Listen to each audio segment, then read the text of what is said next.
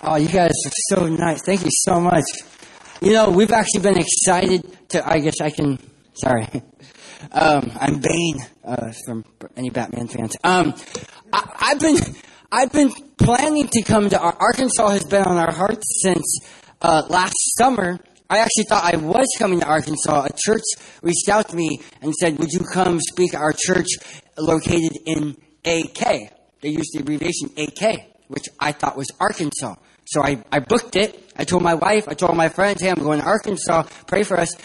2 weeks before we're leaving, I found out AK stands for Alaska. And I ended up in Homer, Alaska, surrounded by bears and bald eagles. And so I double checked. You guys are AR. AR. So I'm excited to be in AR finally in Arkansas. I've been missing you for a year. You guys have been so gracious to us. Thank you so much. Everywhere I go, I'm kind of known as the cancer guy. I'm the cancer survivor. That's kind of become my label. And thank you. I'm actually gonna make a point about why I don't like that, but thank you for the applause. I've noticed something though is whenever you go through trauma, people label you on that trauma and nothing else. Like you could start your own business, be an incredible mother or an incredible father, but if you get divorced, you're known as the person who got divorced. When people talk about, oh, you know, so and so, who, you know, they got divorced. Oh, yes. Not like, oh, you know, they're a great mother or a great father. You know, whatever. Like it's based on your trauma. If your house burns down in a fire, it doesn't matter what you've accomplished in your life. People are like, oh, that's the person in the fire, the house. Oh, yeah. You know, you survived cancer. And you're no longer like, oh, you know, he's the guy who preaches or sings. Like, he's the cancer survivor. Oh, yes, cancer survivor. I gotta be honest with you. You are more than your trauma. Like, you are not labeled by your trauma. And I came to tell you, I am more than a cancer survivor. I was bitten by a seagull. I survived seagulls. I've been sprayed by a skunk. No one talks about that.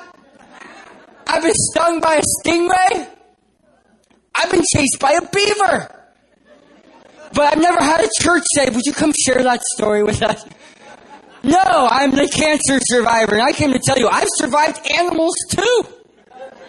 I am a 3D full survivor, fully rounded survivor. Not just cancer. I was actually born blue. Which, you know, I guess is not good.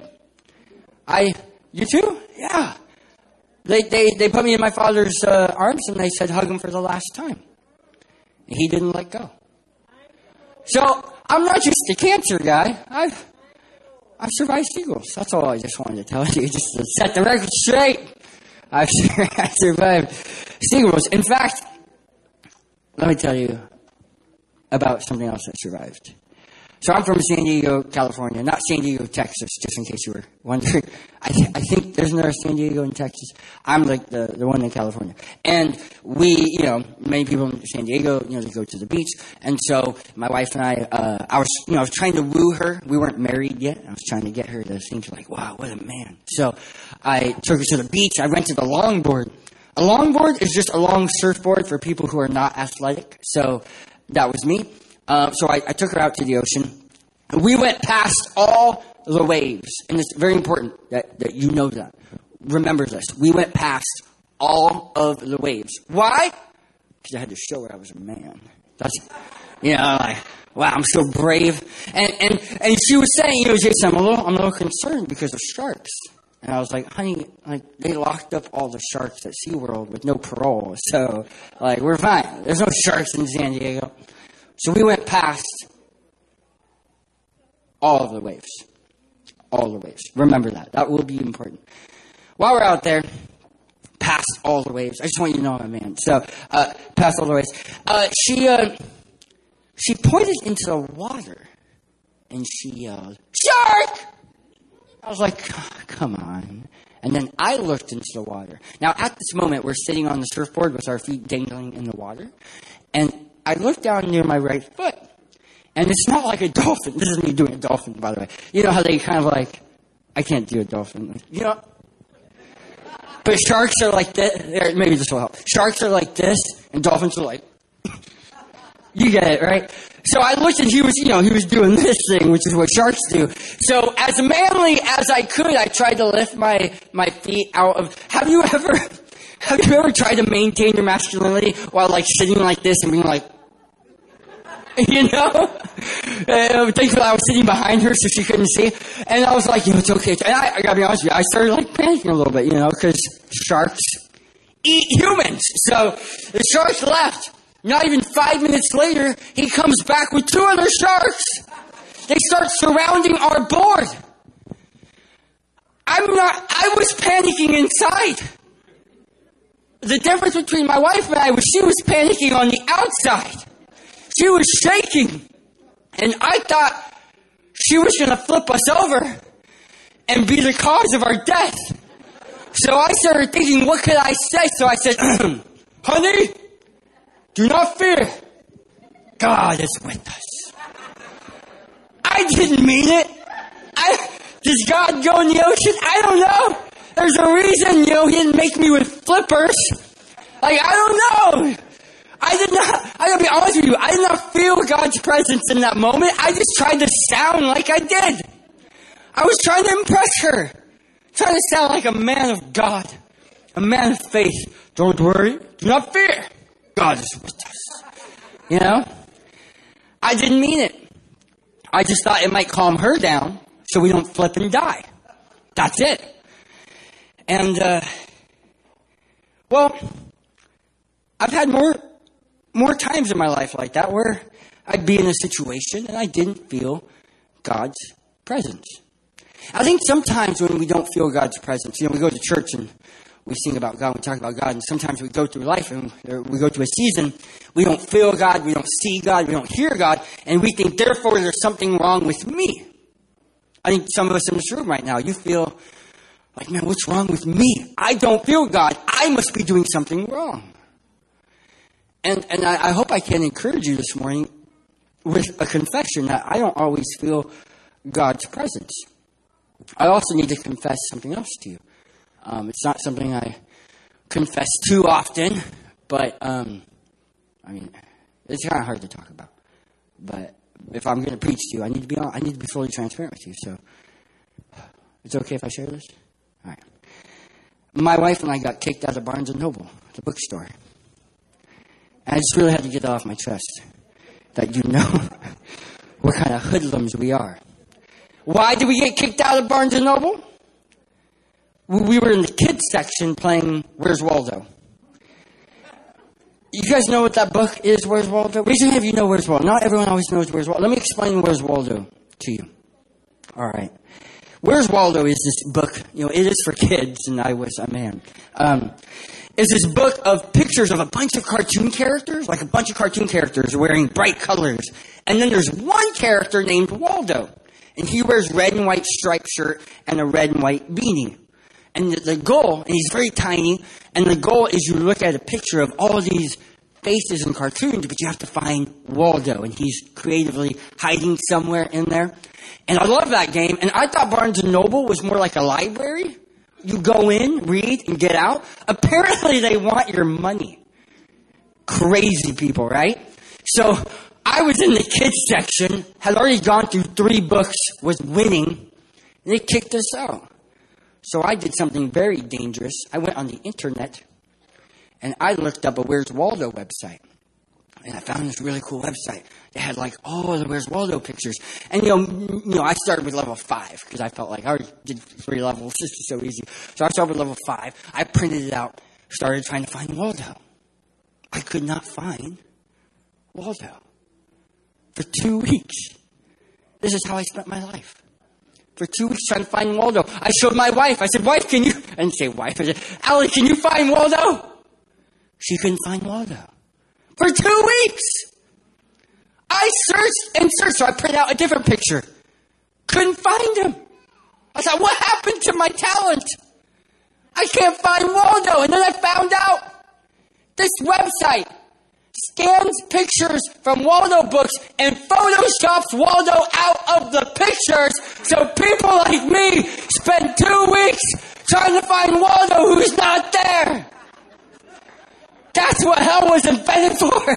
Just kidding, no. What terrible people who Photoshop Waldo out of the picture, and yet sometimes I feel like God has been Photoshopped out of my own story. Have you ever been looking and trying to find God and you just couldn't find Him? You were told that God is there, God cares about you, and you're like, yeah, but look at my situation. I've been searching for 2 weeks, 2 months, 2 years. I've been praying and praying and praying for a miracle. Nothing's happening. Where is Waldo? Where is God? It feels like God has been photoshopped out of my life. That must be how Moses felt. Let me quickly remind you about Moses. So Moses took the people of Israel out of Egypt. They've been in slavery in Egypt for over 400 years. And he takes them, he comes and he delivers them out of Egypt, and they're headed to the promised land. It's so exciting. Headed to the promised land, and then boom, they come face to face with the Red Sea. And they can't cross it. And that's a bummer. But the bigger bummer is that Pharaoh just changed his mind, and now all these Egyptian chariots are coming after them. Have you ever been stuck between your future and your past? Like 2019, you were like, 2019 has been a terrible year. I can't wait for 2020, right? Like, you thought maybe your marriage was getting a little better. Your kids were doing a little better. And then COVID-19 happened, and you guys were stuck in the same house all the time. And now here come the fights again. COVID-19 made you feel like your future was on pause. You were just getting going. Momentum was going, and then 2020 stopped you. And you couldn't go forward. And then all the things from your past that you thought you conquered were coming back to get you. And you found yourself stuck between your future and your past. The fights were happening again. The addictions were happening again. That substance that you thought you conquered, it was really tempting because you were just stuck inside. Stuck between your future and your past. Moses feels stuck, and the people of Israel come up to him, and they're not very helpful. They say, was this your plan? Your plan was save us from slavery and then die here? Was that your plan? And Moses, what a man. He gives this great speech. If you read it, Moses says, do not fear. Sounds like me. He said, do not fear. I'm paraphrasing. Do not fear God. God who has gotten us this far, He will, He'll help us. Now everybody shut up! That's literally, go back and read it. Go back and read it. He has this beautiful speech about God's faithfulness, and he ends it by saying, now shut your mouth. I wish more speeches ended like that. I have a dream that y'all would just shut up. Man, I would love that speech. Not as good as the original, but can you imagine voting like Abraham Lincoln 407 years ago? Shut up, just every great speech just ends with shut your mouth. That's how Moses felt in this moment. He's like, don't be afraid, God is with us, just stop talking to me. And then in the next sentence, the next verse, God says to Moses, why are you crying out to me? Check this out, you guys. If you read between the lines, here's what happens. He gives a great speech about God's faithfulness, and then he says, help! That's what happens. He gives a great speech, and the next verse, God says, why are you crying out to me? Parents, have you ever done this with your own kids?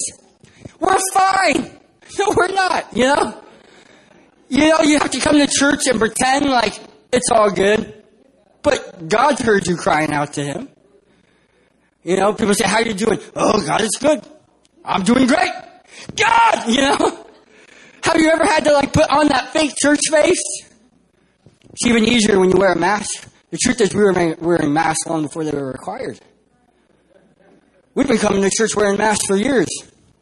Now we're all upset about it, but it's actually easier to hide what you're really doing with. Moses gives a great speech, but the truth is he's just as afraid as the people of Israel. So God says to Moses, Moses, what's in your hand? And he had this cool, Gandalf stick, for my Lord of the Rings fans. He has a stick, so he goes up to the ocean. And here's where Hollywood gets the story wrong. How many of you have ever seen either Prince of Egypt or Ten Commandments or any movie version of Moses and the Red Sea? Put your hand in the air. All right. So here's what normally happens. He comes up to the Red Sea. He's like, and then boom! Massive explosion, water shoots in the air, instant miracle, great special effects. You can see a shadow of a whale. It's so cool. That's not what the Bible says. That didn't happen. It was more like this. Do not fear. I have a stick.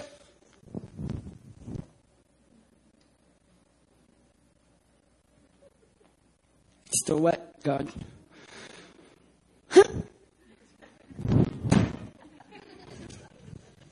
Shazam! Abracadabra! Nothing happens. You know how embarrassing that is? Guys, don't worry, I got the stick. Maybe it's upside down. Nothing happens. You know what the Bible says? It says that an east wind began to blow. Let me explain the geography of this. He is standing on the west side. He's standing on this side of the Red Sea. But the Red Sea, from what the Bible seems to be saying, starts parting on the opposite side. Has God ever answered your prayers the wrong way? Like, God, I was praying for a boyfriend, but him? Right? God, I prayed for a miracle, and you kind of did it, but not my way. Not in my timing. God answers his prayer, but from the opposite side. And then it says, all night long. An east wind began to blow all night long. That means Moses has to go to sleep not having seen the miracle. That's tough. You've been praying and praying and praying, but every time you go to sleep, in your naked eye, you cannot see that God is there. It would appear from Moses' perspective that God delivered them from Egypt and then abandoned them. And you're like, God, it was cool that you did that one miracle, but I kind of need another one or I still die. Like, the whole point was that I don't die. Like, that's cool that I'm not dead yet, but, could you please, where are you? And it seems like God has gone silent. And Moses has to go to sleep, trusting and believing that maybe God is working behind the scenes, but he can't see it. Have you ever felt like God has gone silent? I have. I was 28 years old. I had never done drugs, never chewed tobacco, never drank alcohol, and yet I was diagnosed with stage 4 tongue cancer. Doctors couldn't explain it. They said, we're going to remove 20% of your tongue. And we're going to open up your neck, remove half the lymph nodes. And then we think you'll be okay. So I go through all these surgeries. They remove part of my tongue. And 2 months later, the cancer comes back, even more aggressive. And they say, if we don't operate, you're going to die. This time, to be extra safe, we're going to remove an additional 60% of your tongue. We're going to open up your other part of your neck, remove all the lymph nodes. We're going to recreate a fake tongue using your arm. I have a huge scar all up my arm. And the cancer had been leaking a chemical to my legs. I found myself in a wheelchair. And they said, we don't know if you'll ever walk again. We can't promise you'll even talk again. And if you do talk, it'll just sound like gibberish. And for your arm, I don't know if it'll be functional again. Now here's the thing, you guys. I grew up singing, preaching, and playing piano. And all of a sudden I was told you'll probably never sing again, preach again, or play piano. It was degrading. It was scary. So I went into surgery, 15-hour surgery. Now I was missing 80% of my tongue.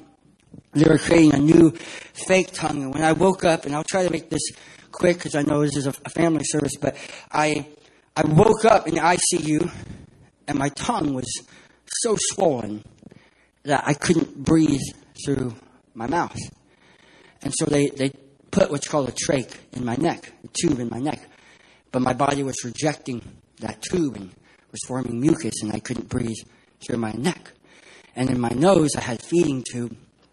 And accidentally, in the ICU and in all the emergencies that were going on, it got ripped a little bit. And now blood had plugged up my nose, and I could not breathe through my nose, my mouth, or my neck. And I would start suffocating and panicking, and my heart rate would rise, and the doctors would run in, and they'd take a little skinny vacuum and put it down my throat. And I would breathe for a little bit, and then slowly get plugged up. And every 5 minutes, I thought I was dying. The pain was absolutely horrendous, and so they were trying to give me pain medicine, but pain medicine blocks you up, and so they were giving me Senna, which helps your body to function. And one nurse, and these nurses are amazing. First of all, if you're a nurse in here or a doctor, like what you guys see every day, I couldn't do what you do. My respect, utmost respect to you. This one nurse ended her shift by giving me Senna, which helps my body use the restroom, and the next nurse started her shift by giving me Senna. You can imagine what happened next. There was the Moses explosion, And I remember in this one moment screaming on the floor of the hospital bathroom, covered in my own vomit, mucus, blood, and sitting in my own waste. It's the most degrading thing I've ever experienced. I've never felt less like a man in that moment. And all I could remember was the doctor told me it only gets worse for the next 5 days. And I thought, 5 days? I can't even do this for 5 more minutes. The nurses came in, cleaned me up, put me back in the hospital bed, and I grabbed my phone, and I typed, easy ways to die. Google search. How can I kill myself? How can I kill myself without it hurting too much? Because I'm tired of the needles. I'm tired of being poked. So if I kill myself, I don't want it to be too painful. I started looking around the hospital room. What can I do here? I'm just done. I hadn't slept in 3 days by this point. All I knew was simple math. I need the pain to end. And the only way this pain ends is if I die. Some of us have been in that dark moment. It's called hopelessness. Hopelessness is the belief that you are stuck, that life will not get better. And when you give in to that fear and into that feeling, it makes life feel like it's not worth living. I gave into that fear. I gave into that hopelessness. The belief that I was stuck, the belief that I would never get better. So I wanted to kill myself. And I hadn't slept in 3 days, so I wasn't really thinking straight. In that moment, my wife showed up at 9 p.m. into the hospital. See, she would wake up at 4 a.m., go to one job. After that job, go to another one, working 2 jobs to help pay for the medical bills. She'd get to the hospital by 9 p.m., stay with me till midnight, go back home, wake up at 4, do it all again. And she walked into the hospital room that day. She could just look into my eyes, and there was just no life. She knows me really well, and she knew I was giving up. In that moment, She didn't know what to say. And can I tell you something? Often, this is going to kind of sound like, can he say that in church? But I've said worse. Sometimes when someone's going through trauma, we don't know what to say. So we like to quote scripture at them. And I got to be honest with you, that was the last thing I needed. Because I could quote scripture to myself. I'm a preacher. I know the Bible. I could debate my own self theologically. I didn't need another verse. I knew if she was going to quote a verse, I already could guess which one it would be. And it wasn't going to help me in that moment. And that might sound like, how are you saying you need less Bible? No, I didn't say that. But I did say when Jesus showed up to the home of Lazarus, Lazarus had already died. And his sister was grieving. Lazarus' sister was grieving. She came up to Jesus and she said, if you had been here, my brother would not be dead. She's angry. And really what she's saying is, Jesus, this is on you. This is your fault. You could have stopped here. Where were you? I looked for you. I didn't see you. I didn't hear from you. I didn't feel you. And now he is dead. This is on you. And Jesus looks at her. And he does not quote scripture. It says Jesus wept. Sometimes all you need to do is just weep with them. Your words aren't going to mean anything in that moment. All they need is you to shut up and sit and listen and cry and pray with them. And when their faith isn't enough, your faith comes alongside and says, don't give up, because I'm not giving up on you.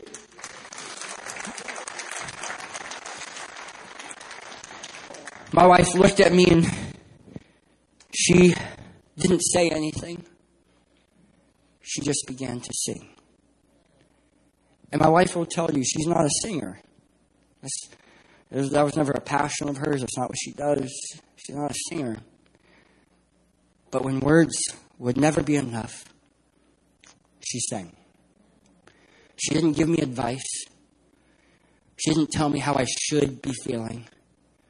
She didn't tell me that I should have more faith. She didn't preach at me. She sang over me.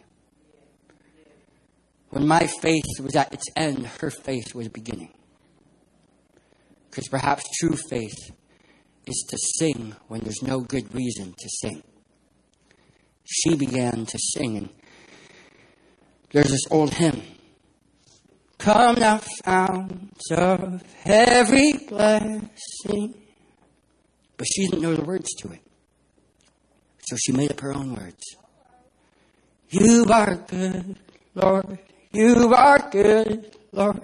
You are good, Lord. You are good.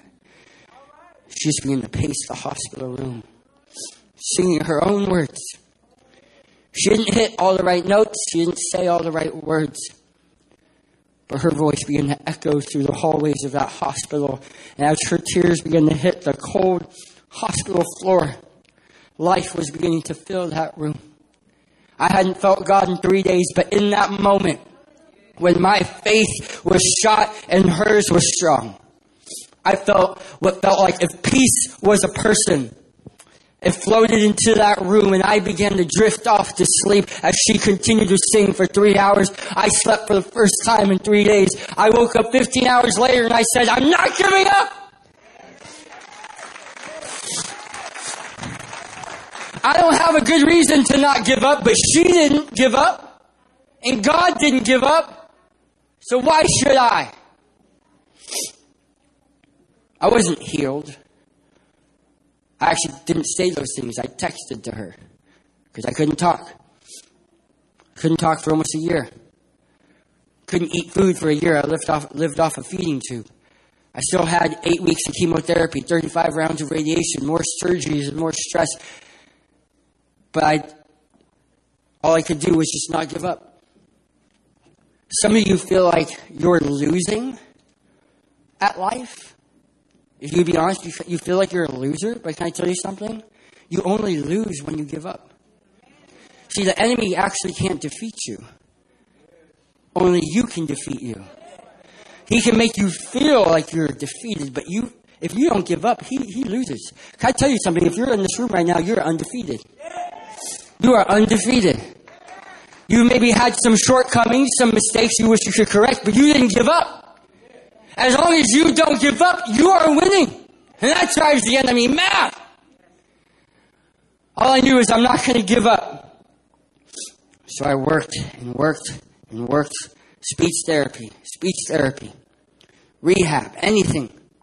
Trying to get my voice back.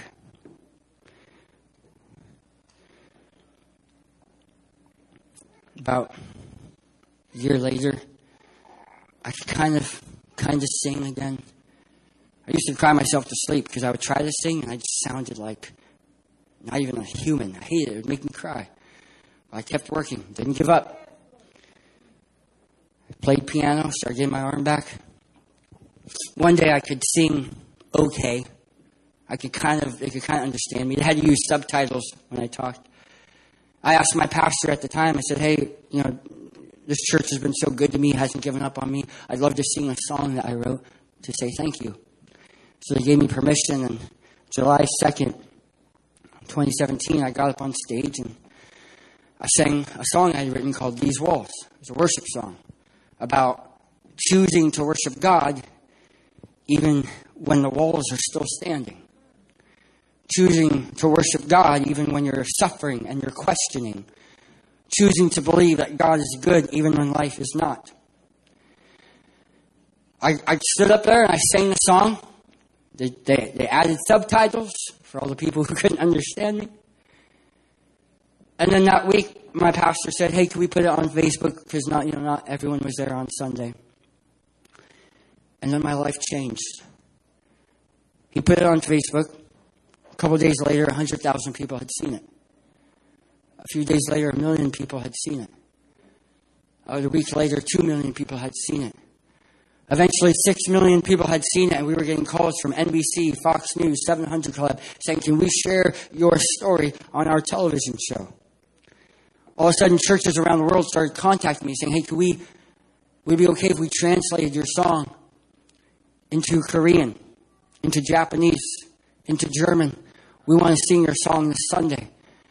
And now every month I receive a paper that tells me of which churches, what areas are singing the song. Do you know that over 25 languages are singing the song every Sunday morning in churches and countries all over the world, of people saying, I'm not giving up. I'm choosing to worship God even though I don't feel like it. It's easy to worship God when life is easy. That's not even faith. You know what true faith is? Is when you don't have the energy or the desire to raise your hand, but you do anyway. When your voice is broken and shivering, but you sing anyway. And it sounds bad, but it sounds great to heaven. When the person next to you wears earplugs so they don't have to hear your rocky, shaky voice, but God opens his ears louder and says, that is faith.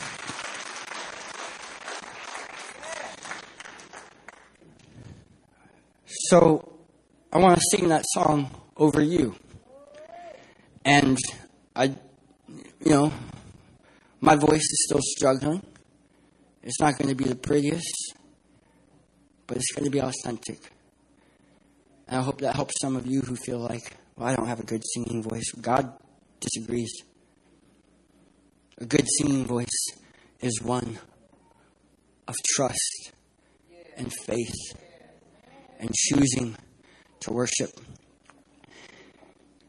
Let me tell you about the sharks. I didn't end that story yet. So 3 sharks are circling the board. And remember, how far did I go?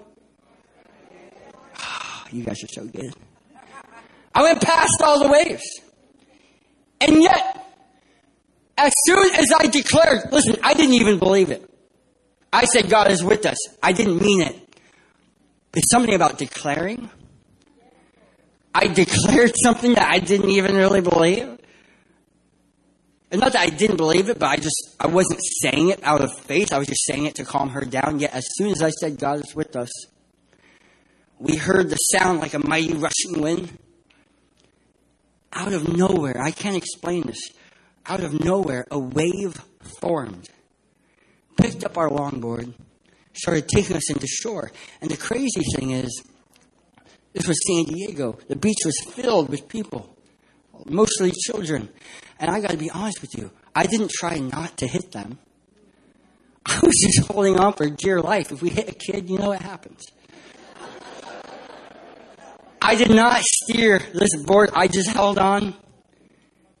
But that board maneuvered, didn't hit a single person.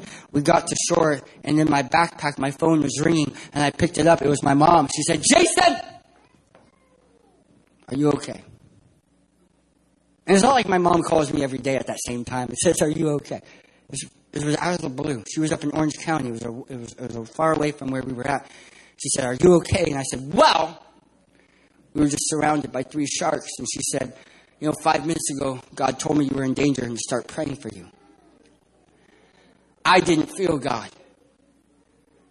She did. That's why we come to church, because sometimes when my faith isn't enough, I need yours. That's why we come together here. See, some of you thought you could only come to church if your faith was strong. But actually, if your faith is weak, welcome to the club. We are glad you are here because we can strengthen each other. Sometimes it feels like God is silent, and we misinterpret that silence. But you know what's crazy? My doctor told me I would never release another CD. He told me I'd never make music again. I'm holding 18 songs that I've recorded since losing my tongue.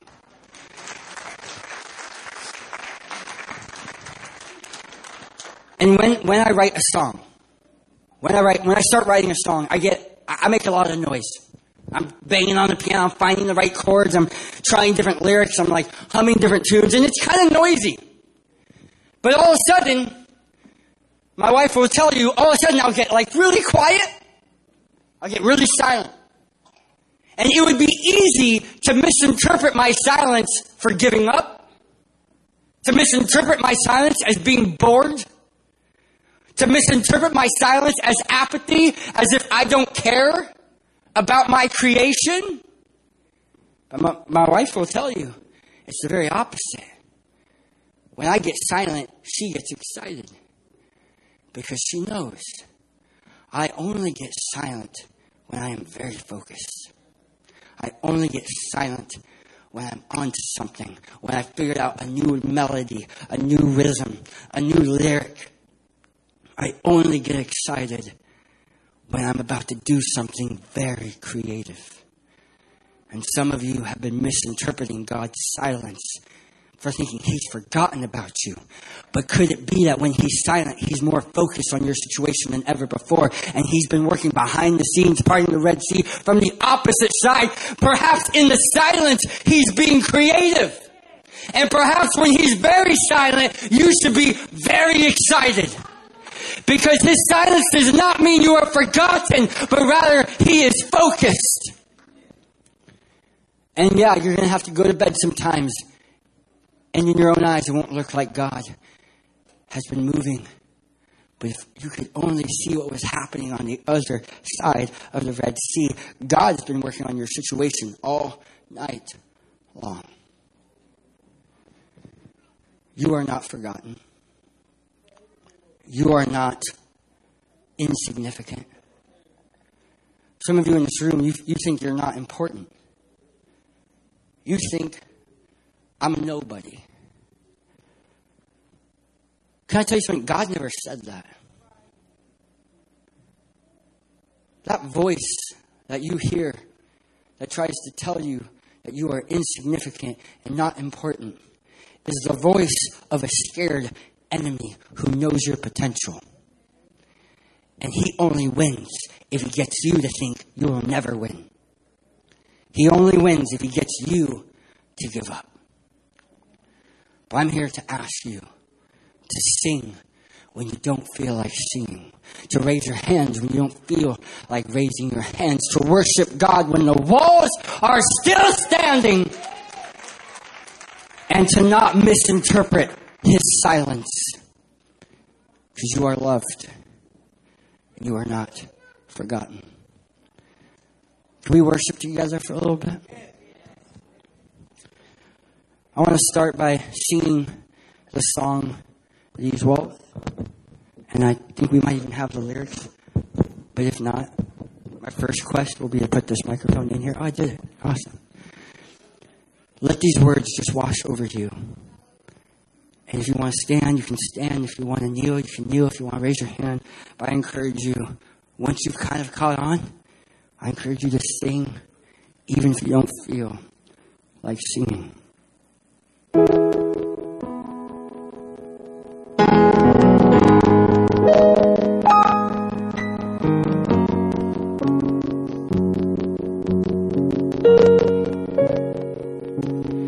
You are greater than the walls I'm circling. You are stronger than this army that I see. You are bigger than the mountains that I face. I choose to only praise you. Yeah, this is my song, and this is my dare to worship you, even as these walls are standing there. And this is my song, and this is my prayer. I will declare that nothing is too hard for you. There's nothing you can't do. I'll keep my eyes on you. I'll keep my eyes on you, yeah. 'Cause nothing is too hard for you. There's nothing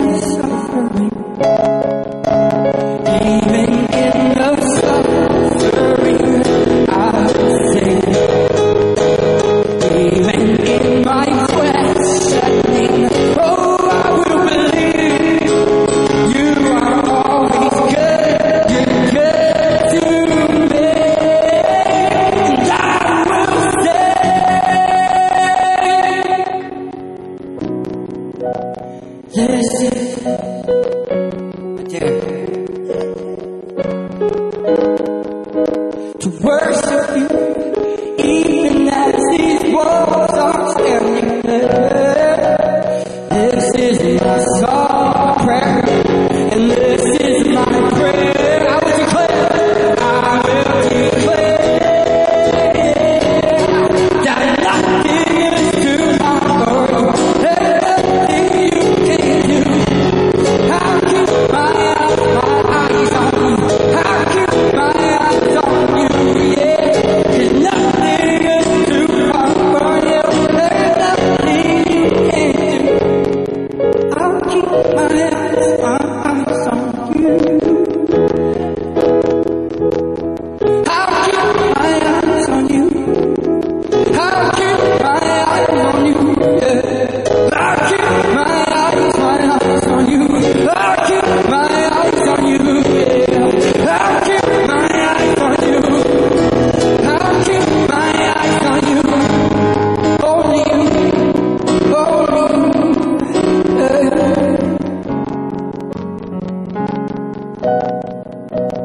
This is my soul. This is my death. To worship you, even as these walls are standing there. This is my song, and this is my prayer, and I will declare, yeah. Nothing is too hard for you. There's nothing you can't do for me. I'll keep my eyes on you. I'll keep my eyes on you. Nothing is too hard for you. There's nothing you can't do. I'll keep my eyes on you.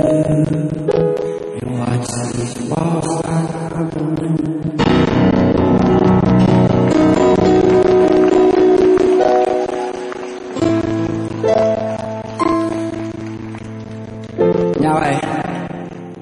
Now I get to look back with 2020 vision, and I see that even in the silence, God was working in my story. Now I get to travel and share my story and share my song with amazing people like you. I get to meet amazing pastors. Maybe in the moment I couldn't see what God was doing, but now I can look back and I see His faithfulness, and I encourage you. Never give in to hopelessness. Never give in to the lie that you are stuck. Never give up. I'm going to teach you another song I wrote. You are hope to the hopeless. You are peace to the broken. You are good. You are good. And that's it. You are hope to the hopeless, peace to the broken. You are peace to the broken. You are good. You are good. You are good. Yeah, you are hope to the hopeless. You are peace to the broken. You are good. Let me hear it. You are good. Yeah.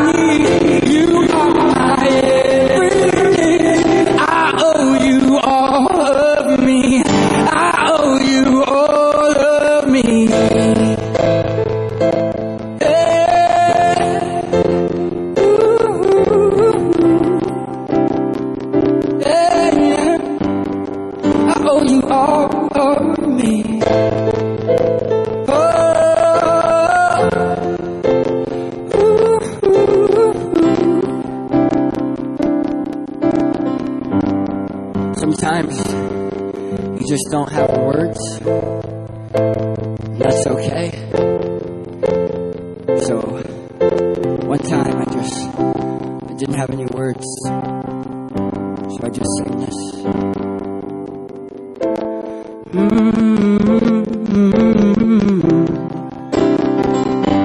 Yeah, yeah, yeah. Oh,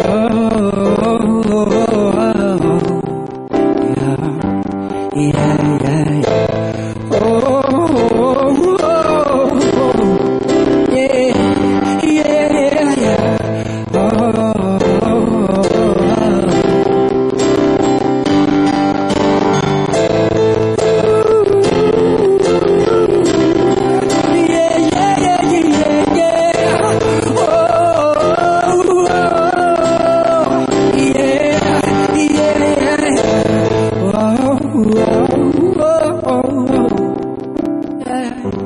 yeah, yeah, yeah. Oh,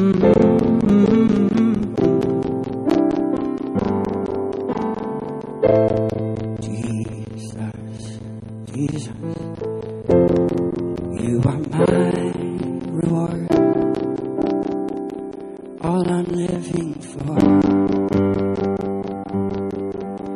When mountains rise up, I'll lift my eyes up and know you are God alone.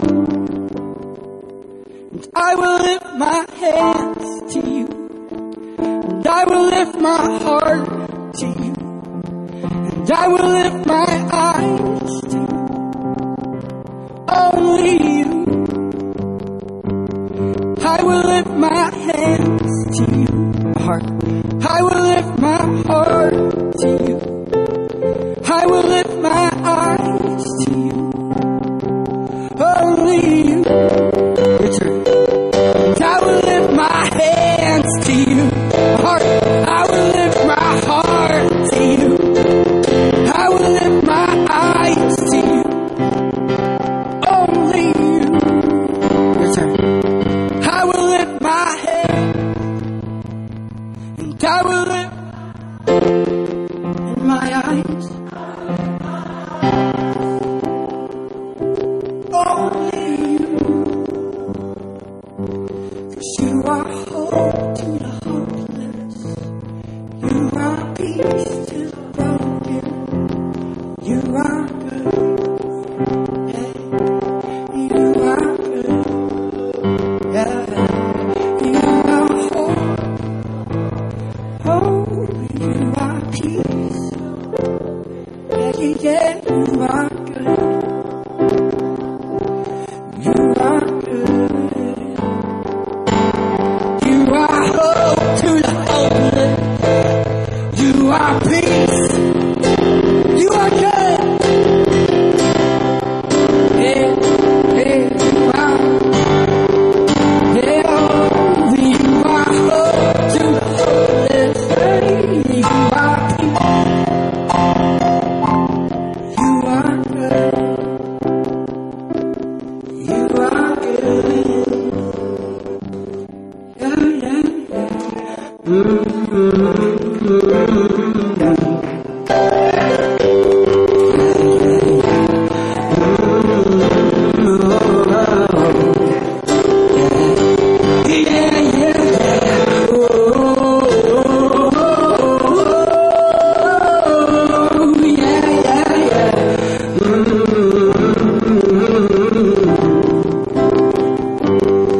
Sometimes we think we have to have the right words to say. We have to have the right voice to sing. And while we've been misinterpreting God's silence, we're actually the ones who have been silent. God misses your voice. He misses the conversations you used to have. He misses the songs you used to sing. And he's saying, would you come back home? Would you be with me again? Would you sing that song again? So if that's you, if you're ready to sing again, one more time. You are hope to the hopeless, sing. You are hope to the hopeless. You are peace. You are good. You are good.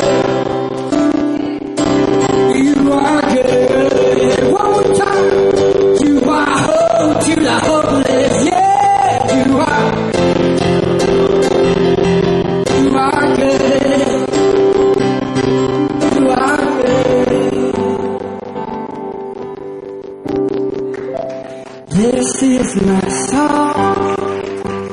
This is my dare to worship you. To worship you. Even as these walls are standing there. This is my song. This is my prayer. This is my prayer. And I will declare that nothing is too hard for you. There's nothing you can do. I'll keep my eyes on you. I'll keep my eyes on you. 'Cause nothing is too hard for you. There's nothing you can do. I'll keep my eyes on you. And watch these walls start crumbling.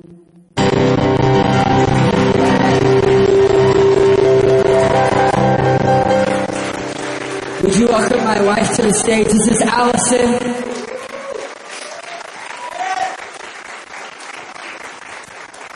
Thank you so much for being so welcoming to us. And for those, some of you had Facebook me and asked, we do have CDs and books, and we got to share more of the story, especially from her perspective in the story. And really grateful to for my wife. Like we need people who won't give up on us. And so some of you, if you're here for the first time and you're not sure about church, like, you are more welcomed than you know. And you are more loved than you know. And I hope you will make this your family, because we need people like my wife who, when we feel like giving up, they don't give up on us. Amen. You are loved. Thank you so much. God bless you guys.